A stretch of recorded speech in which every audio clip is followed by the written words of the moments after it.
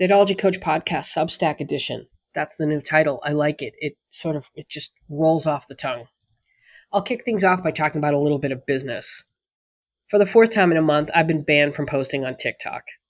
If you follow me on Instagram, then you know that I uploaded the video that violated the community guidelines. It was innocuous. It was about a guy who met a woman on Bumble who insisted they have their first date at Olive Garden because she was married and she didn't want anyone to see her and she didn't want to get caught cheating on her husband. I responded to it and said, this is a great litmus test. This is a great potential red flag to look out for. It got flagged for sexuality and nudity. And understand that people aren't flagging these. They're not even getting through the processing stage after I upload it. From watching a few other TikToks, it appears as though videos get flagged if a woman's showing too much cleavage. And I happen to be wearing a tank top in that video. All of this is it's reaffirming my gut suspicion that TikTok is not where I'm supposed to be. And as you know, I rely heavily on my intuition. So while I'm still going to be posting there, I'm definitely not going to be posting there as regularly as I once did. I'm going to rely more on my Substack, on my new YouTube channel, and this podcast. I'm probably going to be uploading more individual 15-minute quickie podcast episodes. You're welcome to follow me on YouTube. You're welcome to follow me on my Substack. If you follow me on any sort of social media, the link in my bio will take you to where you need to go in order to subscribe to these other channels. Now that we've got that out of the way, let's talk about men, attachment, and sex. So the general belief that's out there is that men don't get attached after sex. Only women get attached after sex. That's very convenient. And when we talk about this, of course, what's always mentioned is oxytocin. Men and women both produce oxytocin. Oxytocin is an important part of the bonding process of helping people form attachments. It also plays a role in childbirth and lactation.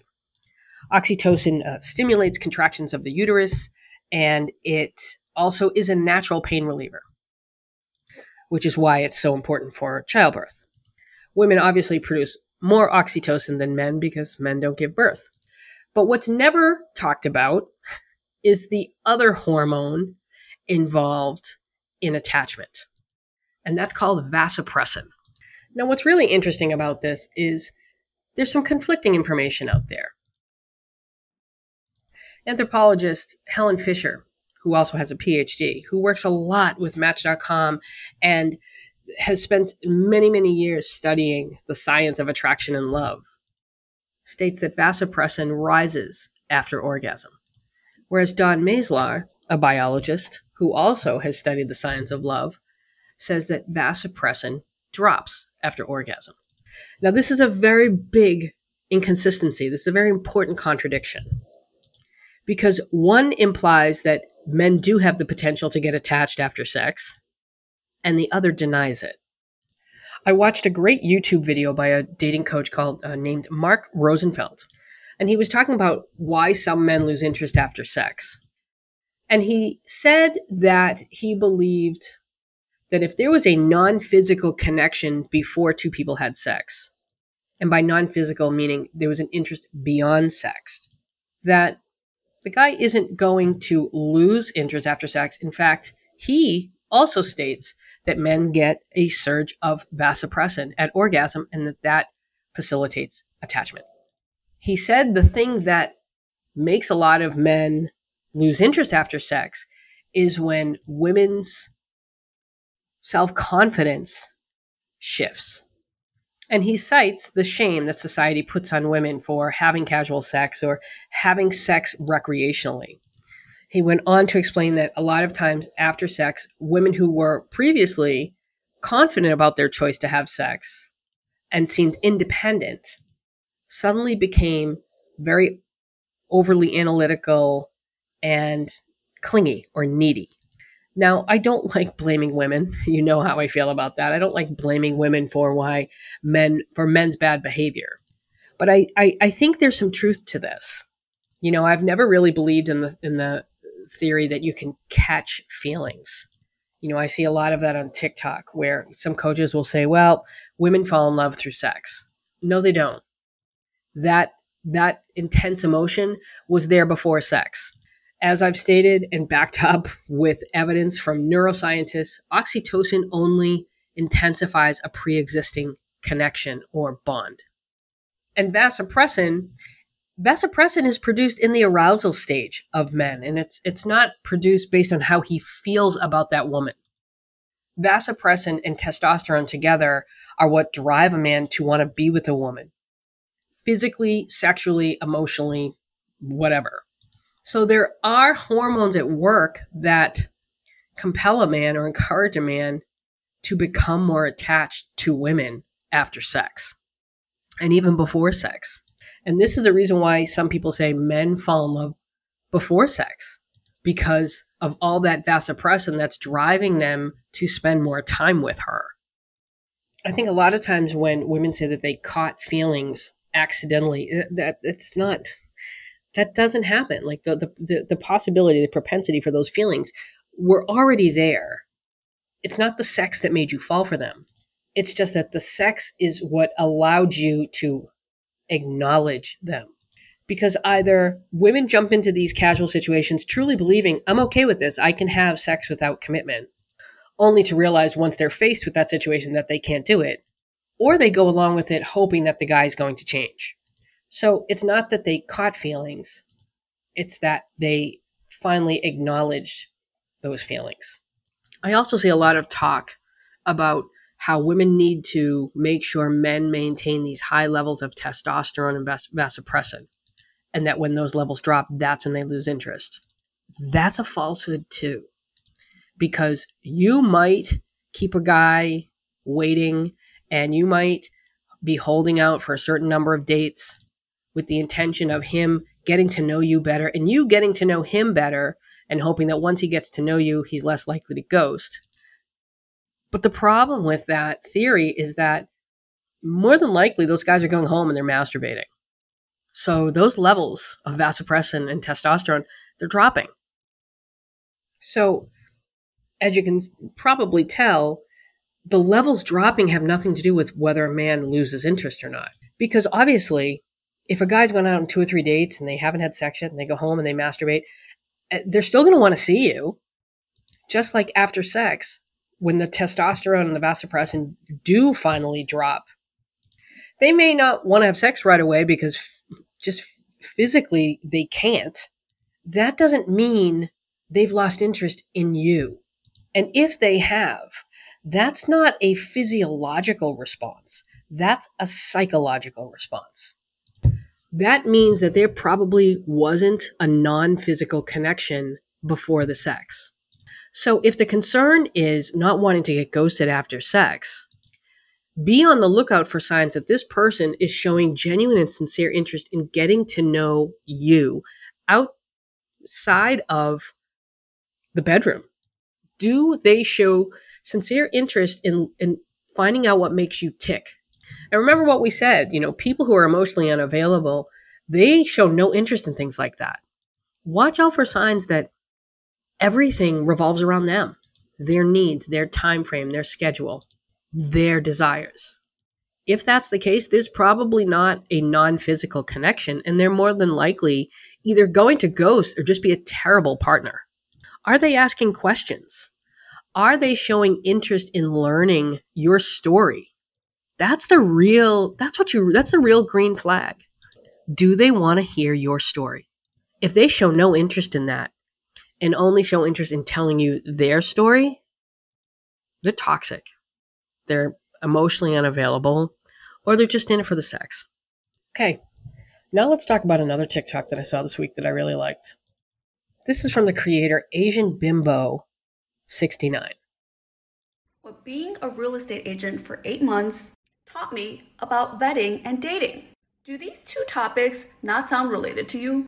But I promise you, all the lessons I learned about dating, all the mentality that I have about vetting guys, it was due to the 8-month period when I was a real estate agent. Because dating is a sales job.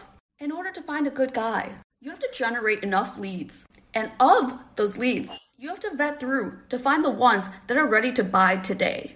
And vet out the ones that are just trying to waste your time If you don't implement standards to vet out these time wasters, they're going to infiltrate your life, your time. They're going to get you fired for not meeting your quota in commissions. And when you don't put in the time to generate the leads in the beginning, you're going to get desperate. You're going to be like, this lead is my only hope. I'll just take him all around town. I'll show him 50 homes. I'll beg this dusty guy to stay. I'll split the bills with him. Then he'll get married to me. Then he'll buy the house. It doesn't work that way. I went from being all these clients' lapdogs to doing whatever they said and making $0 a month to the last 4 months of me being a real estate agent. I was the number 5 performing agent in my entire agency, making over $10K a year in commission. I was so good at vetting my leads over the phone that almost every single lead that I took out rented or bought a home within 24 to 48 hours after I took them out. I was like, why am I wasting my time taking this one client around who's not ready to buy when I can go out Saturday night to a crowded bar or restaurant and accidentally lose 200 of my business cards by accident in the bathroom stalls, on the floor, at the bar top, and just go around handing them out? Why would I waste my time with someone who's not ready to rent or buy?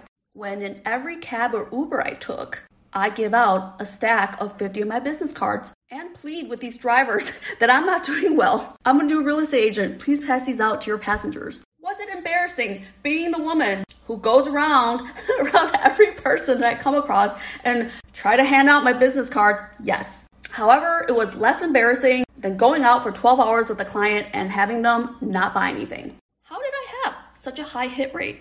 Why did almost every single person I take out buy or rent something?